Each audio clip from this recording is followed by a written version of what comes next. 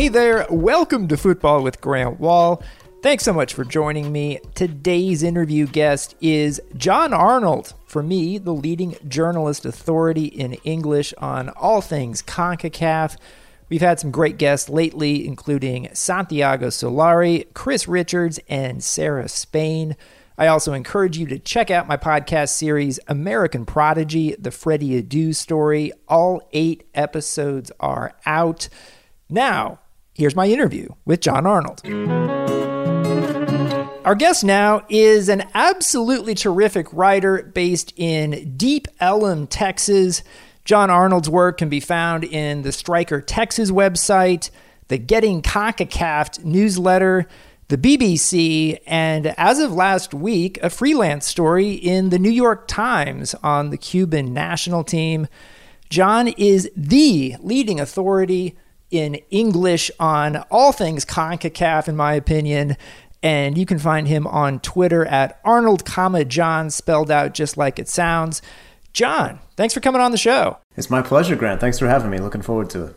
Yeah, really busy week in your area of focus, or one of your areas of focus. Huge week of World Cup qualifying in CONCACAF for everyone other than the top 5 ranked teams in the region. Everyone is fighting for eventually 3 open spots in the final round octagonal. I feel like the increased availability to watch these CONCACAF games on Paramount Plus and Peacock is raising their profile more than ever. And as always, there are some great stories in the region that you're on top of. But before we get to the stories, just from a pure results perspective, what do you think were some of the standout results takeaways from this past week, and why? Yeah, I think it's difficult not to start with Canada. Okay, they only had to play Bermuda and the Cayman Islands, but they still can only beat the teams that are in front of them. And they emphatically and absolutely beat them, beating Bermuda 5-1, Cayman Islands 11-0. We're at the round of qualification where, one really, truly superlative player can make a difference, right? Typically, that's not the case in the sport we cover. You need more than just one player to go up against 11 guys. But right now, you roll Alphonso Davies out there, and teams are going to have a lot of trouble stopping him. So I think that's a standout, and Canada has a lot of reasons to be optimistic. Curaçao, very good start. They were able to kind of get their campaign going with a 5-0 victory over St. Vincent and the Grenadines. Had a little bit of trouble against Cuba, but I think a lot of that was the kind of traveling to a neutral site, COVID testing. It's an odd environment, and I think Guus Hiddink, who is the manager of Curaçao right now, will kind of benefit from maybe having more of a challenge, especially when they have Guatemala on the final day in June. Some surprises. Montserrat found a late equalizer and drew El Salvador. I have kind of been enjoying this fake rivalry that I am the only one creating, but they've played each other now 4 times in the past 3 or 4 years. They played in Nations League qualification, they played in Nations League, and now they've played in World Cup qualification. This is the first time Montserrat gets a point. So El Salvador, a team that I think was feeling pretty frustrated that they were not included in that FIFA ranking cutoff for the teams that you mentioned, Grant, the teams that'll start in September. They didn't really put their money where their mouth was, right? You can't draw Montserrat and then say that you're one of the biggest teams in the region, as good as Montserrat has been and as fun of a story as they are. So that was a big surprise. And the other surprise is in Group F, where St. Kitts and Nevis are leading the group, a group that includes Trinidad and Tobago and Guyana, who I thought was going to be the surprise package. They got walloped by Trinidad and Tobago, so what do I know? What I do know is that St. Kitts and Nevis, they're on 6 points. They got some tough games in June, but those are kind of the standout top-line takeaways when you look at just the games that were happening over the past week. I think folks in the U.S. have sort of assumed when they saw the schedule for the Is octagonal the right word to use? What are you using? I think so. I guess we could say enter the octagon, but that's already been taken by a different sport. So I guess we'll say octagonal. So I think a lot of U.S. fans sort of assume that first game in World Cup qualifying for the U.S. in September is going to be at Trinidad. Are you so certain? No, No, I really thought they were going to get upset in their first game against Guyana, and to their credit, they didn't. They took care of business. They have one of those kind of superlative players in Levi Garcia, who plays in the Greek league. I think he's going to be someone who you're going to see move up to an even bigger league in the next year, 2 years. I definitely have heard some interesting rumblings that he could be on a trajectory that looks similar to some of the other kind of CONCACAF standouts that we've seen in the past.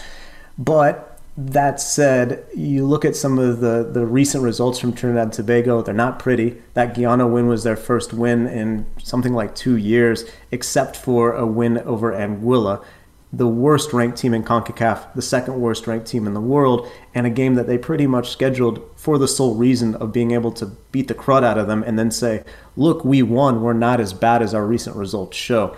So there's a lot of, they're dealing with a lot of different things, especially on an organizational level. There was a big controversy basically all of last year where FIFA wanted to put in a normalization committee, but the officials who had been elected to head the FA said there's no reason to do that. We are legitimately elected. FIFA's normalization committee has won out, but they're still kind of trying to work through all of those different things. Then you had the manager, Terry Fenwick, get into a bit of an altercation with his press officer, which they've kind of downplayed and said everyone's happy, but like the preparation for these games was not good. If they can't get things going kind of in the right direction, well, if they don't have any time, like you have to do it by June. And truly, I would be a little surprised if St. Kitts and Nevis run the table, but right now, mathematically, if they do that, they're in. So it's entirely possible that you see a team other than Trinidad and Tobago, and that draw that Trinidad and Tobago had with Puerto Rico, with Dave Sarachan's Puerto Rico, also opens the door for Guyana, who again, disappointing against Trinidad and Tobago, got beaten by the Saco Warriors. They're back in the mix as well because they took care of business in their second game, and now mathematically they could still top the group. And then if you top the group, you then have to play a playoff against another group topping team. So I certainly wouldn't pencil in or even pen in or whatever ink you want to use. I wouldn't put Trinidad and Tobago in there in September. They're really going to have to prove it on the field because there's a lot of questions to be answered. So I want to ask you about a few specific intriguing stories in the region. One is a guy you mentioned already, the legendary Gus Hiddink, former coach of a lot of amazing teams, including the Netherlands, taking them to the World Cup semis in 1998, took South Korea to the World Cup semis in 2002. I happened to spend a month doing TV with him nightly in 2018 during the World Cup and found him to be a wonderful man with a sense of humor that I didn't totally know was there beforehand. I love Gus Hiddink. How did he end up coaching Curacao, and how do you think this is going to go? How did he end up is fascinating, and I don't want to kind of dwell in it, but there was a guy there named Remco Vicentini who had already started to get Curacao, and before Patrick Kluivert, but Vicentini was kind of Kluivert's assistant, trusted hand, and when Kluivert went back to European football, Vicentini is the guy who really kind of took charge. Another kind of charming guy with a great sense of humor, always wore a suit on the sideline, which I love to see, a big smile. So, he apparently had asked Hiddink for some sort of mentorship and advice, and somehow, some way, some lines got crossed, and the Curacao Federation was like, cool, we're hiring Hiddink. So Vicentini felt frustrated. He's doing some work now with the Canada national team, actually, so hopefully we'll see more of him in the future. But how it all happened and the connection is a little... Hiddink came out and said, if I had known that I was going to basically come in and Remco gets the boot, I wouldn't have done it. I want to make sure everything is right. The case got settled in court. It was ugly. That's kind of the summary of kind of what you need to know. So I think it's a project where, of course, if someone comes into you and says, hey, we've got this idea, we want to take this tiny island, it's absolutely beautiful, life here is paradise, and we want to take it to the World Cup. And by the way, you're going to have the resources of not only our federation, but you're also going to be able to draw on a really rich base of players, most of whom play in the Netherlands, who not only can represent this national team, but want to represent this national team. And it means a lot to them. And they already have examples like Eloy Room, like Leandro Bacuna, like Cuco Martina, who are already actively representing the team. So I think when you look at what Hiddink can do, he certainly can recruit, right? There's still guys out there. Tahith Chong, who's a Manchester United player currently on loan in Belgium. Locaida from Cincinnati. The Timber brothers, who maybe are still in the picture for the Netherlands, but, there's a lot of different guys who are eligible for Curacao. And you have to think, if they're able to get into that octagonal, it might be pretty tempting to be able to show up, win a couple games, or even just play big games against the US and Mexico and Costa Rica and miss the World Cup, or maybe you make it, right? And if you're a young player, if you're 21 and you're trying to get in the Netherlands set up and break through, and then you have this other pathway where you can go hang out on a beautiful island and now and then try and qualify for the World Cup, it has to be pretty intriguing. That said, even if they don't recruit any new players, which I think they will, they already have a really good base. They've got some experience, like I mentioned, Martina, Bakuna, Elson Hui, guys who are used to kind of crossing the Atlantic and playing these games. And with Hiddink and his tactical acumen, as good as Remco Vicentini was, I think like the fact that Hiddink, like you said, how good he was with his past international teams, it's difficult to bet against them. They have a tough game, I think, against Guatemala that will decide the group, but I certainly expect to see them at least in that face-off game where the last three teams are going to be decided, and I wouldn't be surprised at all to see them playing the U.S., playing Mexico, playing Costa Rica. You mentioned Tiny Montserrat got a World Cup qualifying point against El Salvador. Montserrat has an incredible backstory in terms of a movie was made about their team once, playing, I think it was the two lowest ranked teams in the FIFA World Rankings. Volcano blasts and populations moving away, and here they are getting a point against El Salvador. What can you tell us about Montserrat and their story?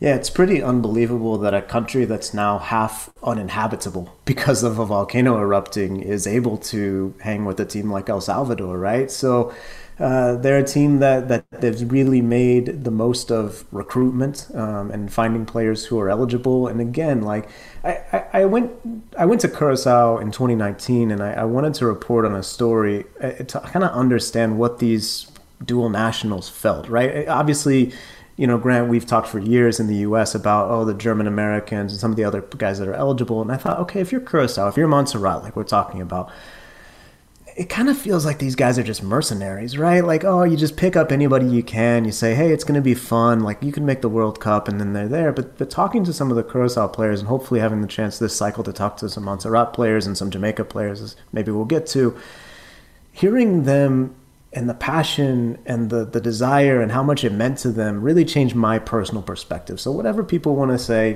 they can say it. But I think like the guys from Montserrat, almost all English born, but really want to make a difference for this island that hasn't had a lot of great news. I mean, legitimately, it's tough to live there. And I don't mean it's literally tough to live there because of the volcano and everything that went on, and the population mostly picking up and moving, and a lot of them ending up in England. So Montserrat still means a lot to a lot of those guys. You can see it when they play. Their new jerseys are really cool, so that's a plus. I'll be writing about that actually on the newsletter, that kind of the new CONCACAF fashions that we're seeing, which is exciting. But they have players like Lyle Taylor, who scored the goals, actually all 3 goals for Montserrat in their 2 games this month. I mean, he plays in Nottingham Forest. He's not playing for some League 7 or whatever club. So, these are guys who are footballers, and despite the fact that it would be much easier, especially in the COVID-19 pandemic, to stay home and train with your team and try and,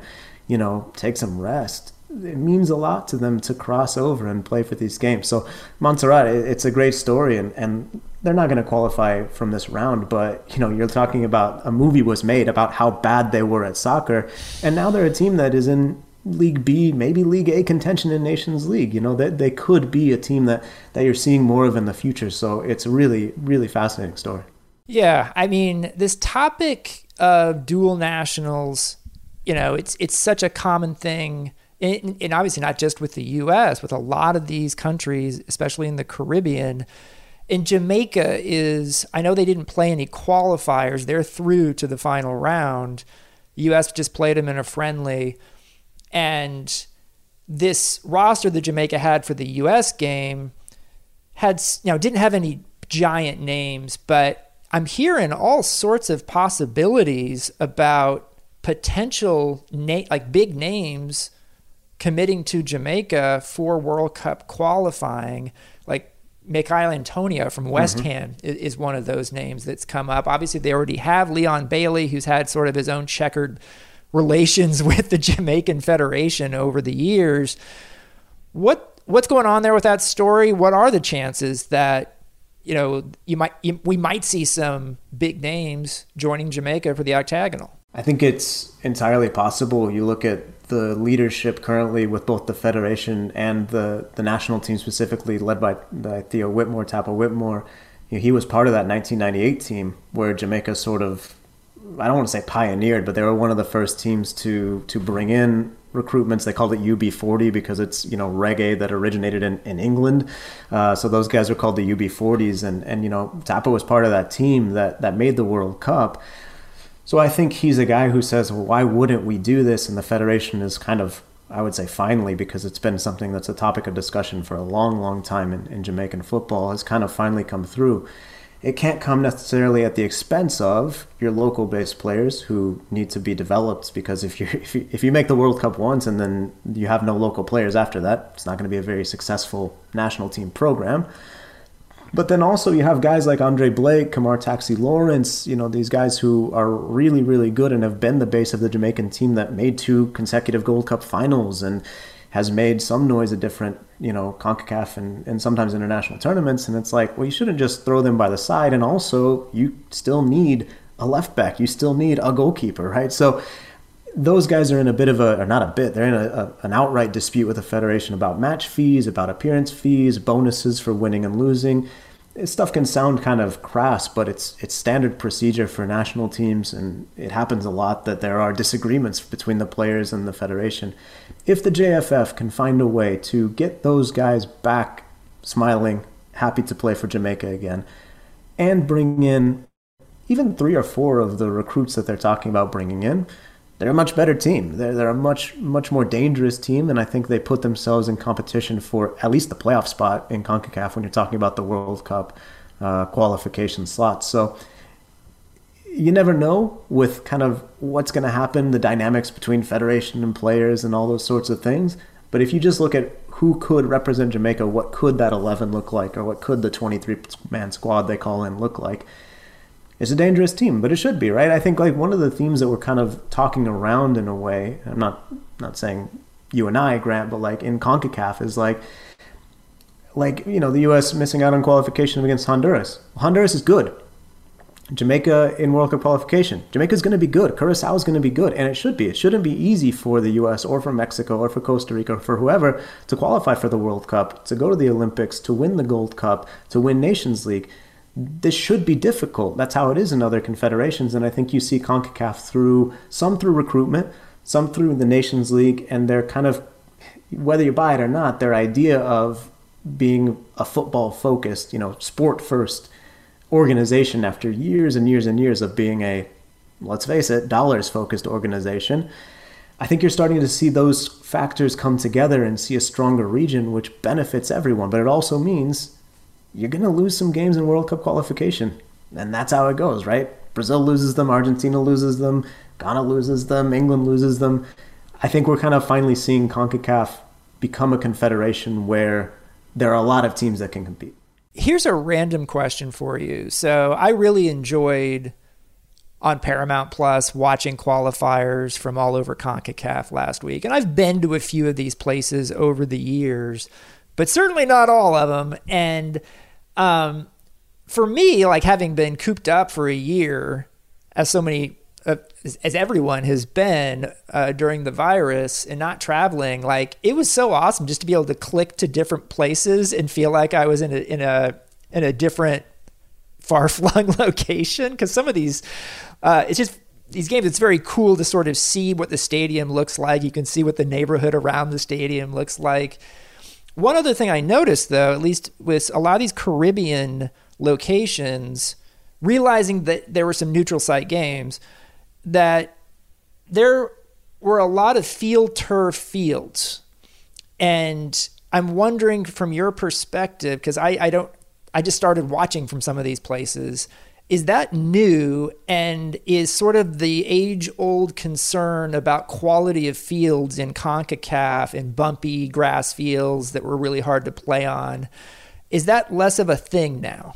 I think so. I think that you're seeing like I know that like Nations League, like US fans, Mexico fans, I think there's like an idea of like, who needs it? But the answer of who needs it is all these other teams, because you force them into being serious. You force them into starting projects, because previously you could turn up every 4 years and say, we lost, whatever, World Cup qualification dream is over, we're never going to make it anyway, we'll see you in 4 years. Now you have to play every single year, and so I think a lot of federations who already had some of that funding are saying, we need to invest in these facilities, right? Or we need to find a place to play where we can make it work that's not a cricket ground or, whatever we're converting into a stadium. So we'll still see some weird ones. We'll still see some terrible pitches, but I do think I feel like Nations League is the key for a lot of federations and like people who have wanted their country to be great at football for a long time and haven't gotten the resources or haven't been put in the position of power because of bureaucracy or politics or whatever. They're starting to win out, and that's good. Like I do think we're going to see the facilities are going to be better. That like I'm saying, like the jerseys are going to look cooler and more professional. The refereeing might improve. Like I do think it's a new era in CONCACAF. How did you get so interested in this? It's kind of funny because I grew up. I always had a desire to know more about Mexico, and I lived there and learned Spanish, and that's something that I love and still cherish, and obviously will always love Mexico my entire life. When I tried to start becoming a soccer writer, or a writer period, a journalist, I was just so intrigued by soccer because of the, I think you'll agree, Grant, that like there's no other sport where you're doing as much non-sports things, right? The politics play into this so much. There's so many other things we can talk about. Like we're talking about Curacao and Jamaica, but we're really getting at themes of national identity. Right. In these Caribbean nations, you're talking about actually covering some politics, right? The sport minister won't let the team do X, Y, Z, right? I love that. That intrigues me. I love the world. I love how countries interact. I love how people interact. I love learning about new cultures. So that's what drew me to soccer specifically. That said, I wanted to be another U.S. national team. I wanted to be Grant or Ives or Doug McIntyre. Like that's what I wanted to do. And then I started to watch these games that the U.S. was playing, and because of speaking Spanish and having friends from different countries, I knew like a little bit about some of the teams, and you'd watch the broadcasts, and with all love to a lot of our great broadcaster friends, like sometimes you'd watch a game, U.S. against Costa Rica is the example I always give, and it would be like, all right, U.S. has to watch out for Alvaro Saborío, which was true, but he wasn't the best player on those Costa Rican teams, right? You're talking about a team with like Brian Oviedo and Brian Ruiz and like these guys who were really, really top players at the time. And they weren't getting mentioned. Why? Because they weren't in MLS. Because people didn't have the information or didn't have the resources or weren't curious enough to find some of these keys, right? The key players. And then, that's where it started. I wanted to sort of not right that wrong, because it's not a wrong, but I just wanted to fill in some of the gaps, partly for my own curiosity, right?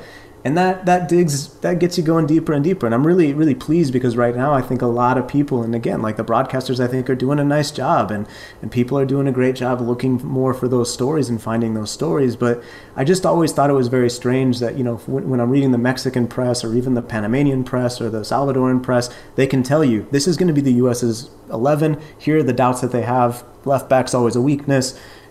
This player might come in for this player if he's injured. And then you go to the U.S. side, and there was not many people who were doing that, whether it was because of editors saying we don't care or because they didn't know.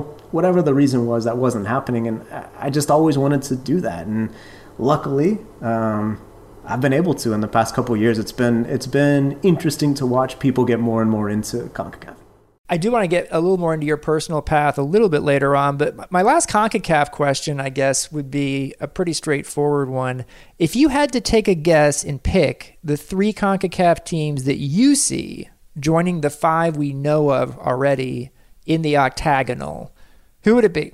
I can't pick against Canada. Mm-hmm. I'm going to put them in for sure. This is me also pulling up and making sure I have the playoffs correct, because they already have the playoff seeds of who's going to play who after these groups, but I've been so focused on round one, I'm not 100% on them. Canada gets through. I think Curacao gets through. And I think that leaves me with Group F and Group A. That one's a real toss-up. I think maybe El Salvador does it. I think maybe they sneak in, even though they drew Montserrat, even though they are probably not as strong as maybe they even should be. You know, some of the new recruits from the U23 tournament that El Salvador brought in, I think will be helpful at the senior level sooner rather than later. So I'll go with that. If it doesn't work and I've done my crosses wrong, then everyone can write in to you, Grant, and then you can pass that feedback on to me. I think you got the crosses right. I put you on the spot and you succeeded. So nice work there, John. I guess I do have one more CONCACAF question, but it's about Olympic qualifying and the U.S. going out again, third straight time not qualifying for the Olympics on the men's side, to a Honduras team that is now qualified for 4 straight Olympics. Is it safe to assume you weren't necessarily surprised by that? Well, yes and no. I thought that the U.S. and Mexico would go through because I really thought they were the strongest team. This Honduras squad, look, like we all saw the semifinal. If you watched last night in the final, they gave Mexico a really, really good game, really fun to watch. Some of the guys from that team are on like the Olympia team that made the CONCACAF Champions League semifinals.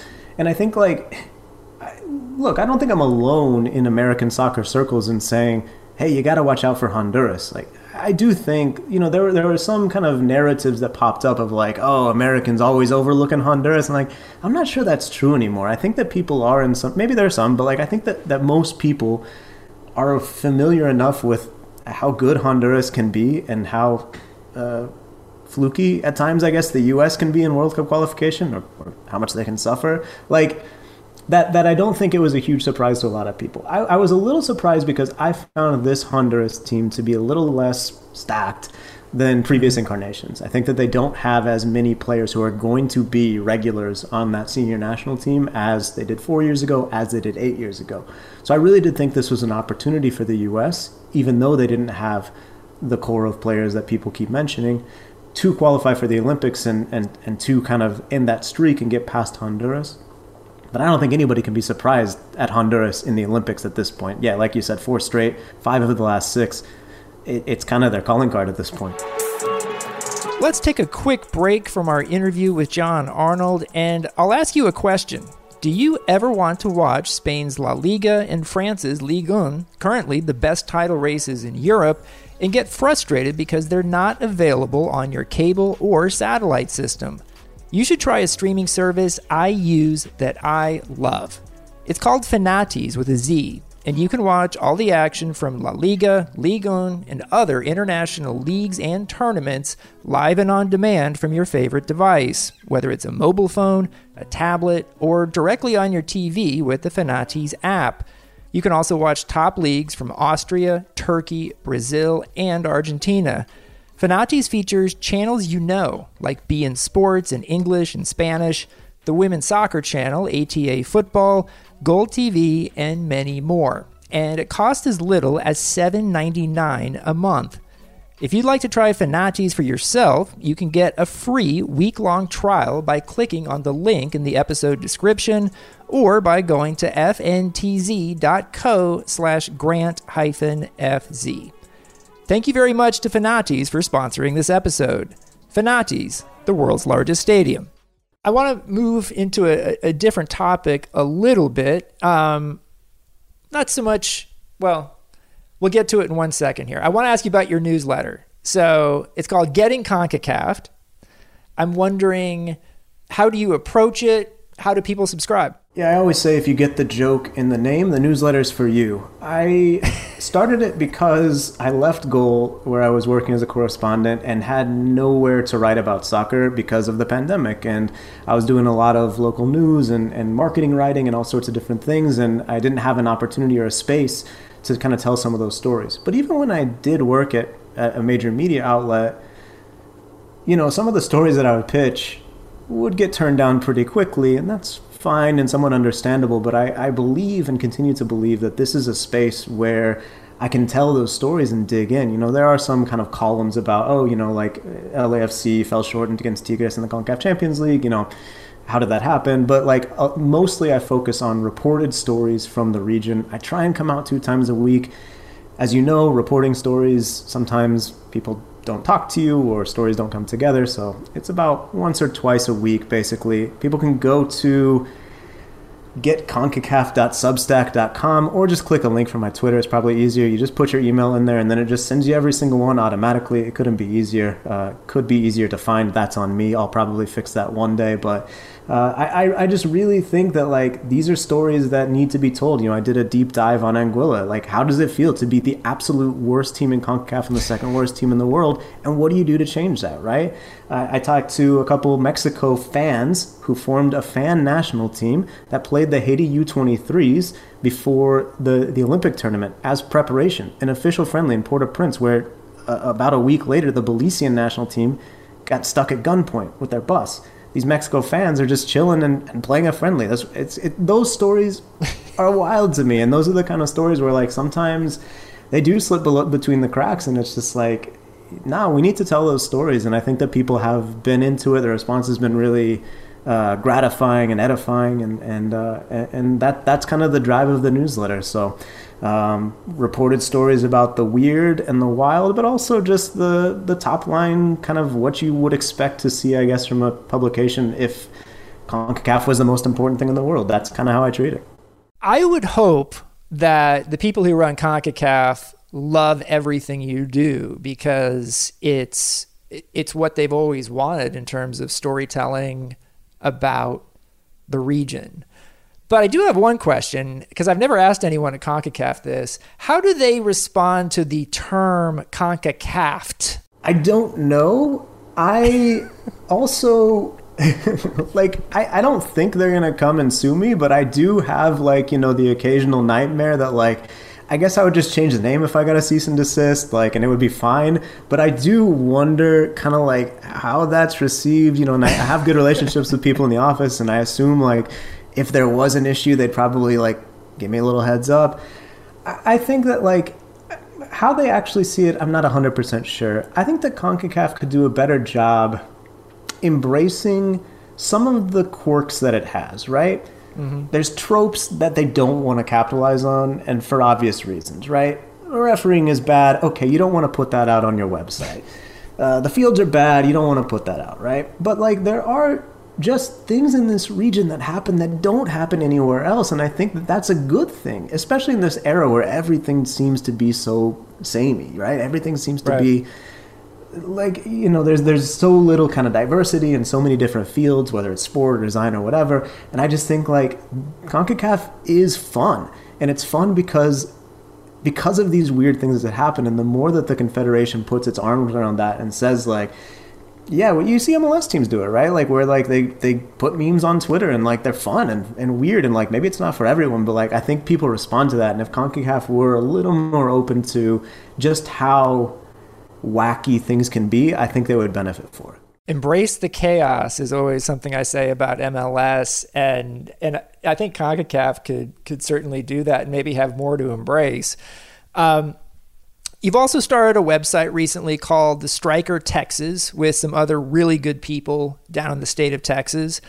What's going on with that right now? Yeah, well, we're looking forward to the start of the season. We started this project that's covering Texas soccer in every aspect that you can think of. I'm taking care of the Dallas MLS stuff. We've got Chris Bills in Austin, Victor Riza in Houston, but we also have a great team of writers and freelancers that are doing Houston Dash and other women's soccer coverage, which is so enormous here in Texas. University like UT, UTEP, Texas Tech, my alma mater, that's getting covered as well, although the college season has been difficult with some of the schedule changes. USL Championship, USL League One, you know, and even down to the youth level, because Texas, I guess the project was started with this mentality that people in Texas know that Texas is a soccer state, right? Yeah, sure, American football is always going to be the most popular sport here, but there are still so many people here that care about football in the sense that we talk about it, soccer, that that we need great media outlets. I freelanced with the Dallas Morning News while I was working at Goal and was their FC Dallas beat writer, and I loved that relationship. I loved that challenge. But, there are times where I'd pitch a story and they said, this is great, but we don't have space like in our physical print edition. Or they said, this is great, and it's 500 words, and I had to spend, 20 words explaining what a right back is and 20 words explaining what North Texas SC is. And then like your Brian Reynolds profile doesn't end up turning out to be too charismatic. You don't get much about the guy, right? And this is a guy who obviously then goes over to Roma and everyone in the world wants to know about him, right? So we're looking to fill some of those gaps and dig into some of that chaos and weirdness that we talked about in CONCACAF and in MLS. It happens in Texas too, and we're kind of hoping to be a nimble, modern, fun outlet that really has everything in the state covered. So we're just looking forward to the season starting. We launched and told some cool stories, features, and now it's we're looking forward to the game coverage. It's gonna be nice whenever that gets launched and we have more. The teams are so secretive during preseason. It's gonna be nice when we can see what's happening. Yeah, and I'm looking forward to seeing Austin start in MLS, new stadium, team put together by Claudio Reyna, coached by Josh Wolf. And you mentioned some of the young players like Brian Reynolds that have come out of Texas recently. And a lot of this has to do with FC Dallas and what they've done, especially when it comes to developing young talent. But if you're trying to explain to someone why so much young talent is coming out of Texas right now and being sold to Europe, and shoot, we can include Weston McKennie, Chris Richards, all those guys more, like, is there more to it than just FC Dallas doing a really good job? I think so. I think that the youth coaching in the state is really good. And a lot of that comes from the Latino influence and sort of a welcoming of that. You look at how much kind of cross-border collaboration there is with Monterrey and Tigres, the two big teams in Monterrey. With Santos, they have a couple academies here in Dallas that look for great young players.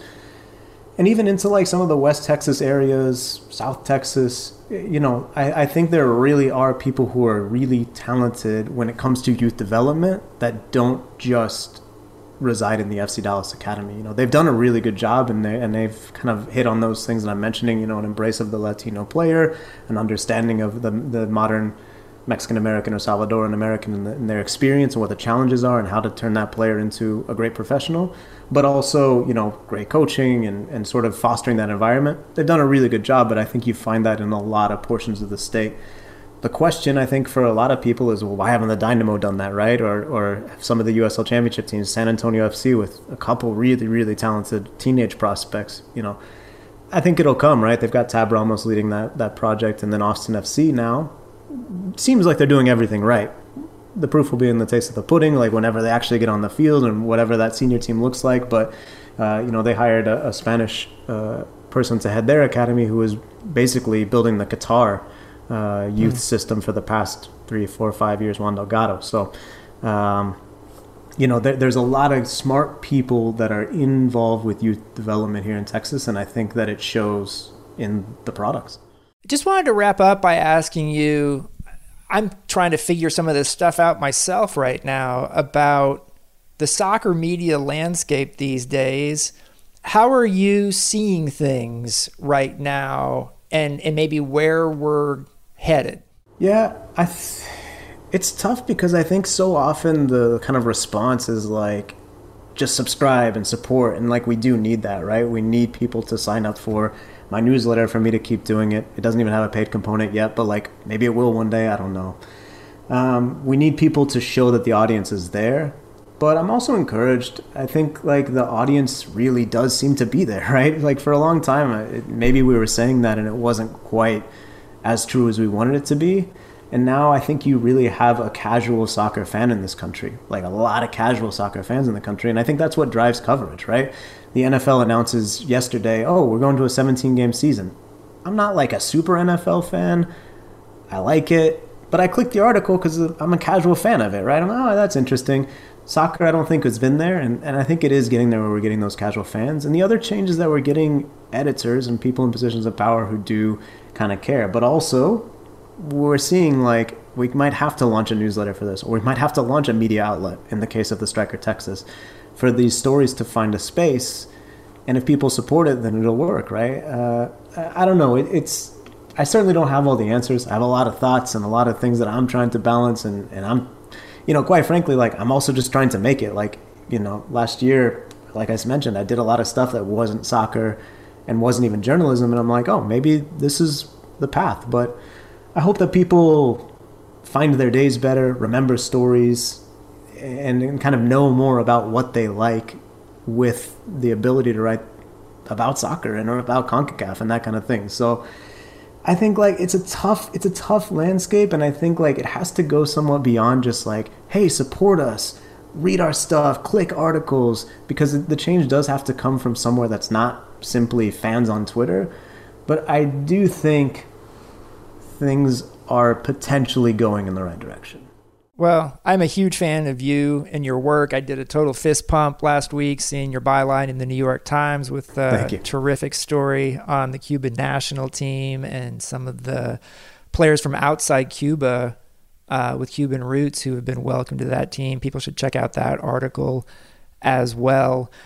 John Arnold, his work can be found in the Striker Texas website, the Getting CONCACAF newsletter, the BBC, as mentioned in the New York Times. You can find him on Twitter at Arnold, John, spelled out just like it sounds. John, thanks so much for coming on the show. Absolute pleasure. Thanks, Grant. Thanks for listening to Football with Grant Wahl. I'd like to thank John Arnold as well as producer Chris Whittingham. If you like the podcast, you could do me a huge favor and hit that subscribe button and provide a rating and a review. I'm back soon with another interview of someone from the soccer world. Be safe, everyone. See you next time.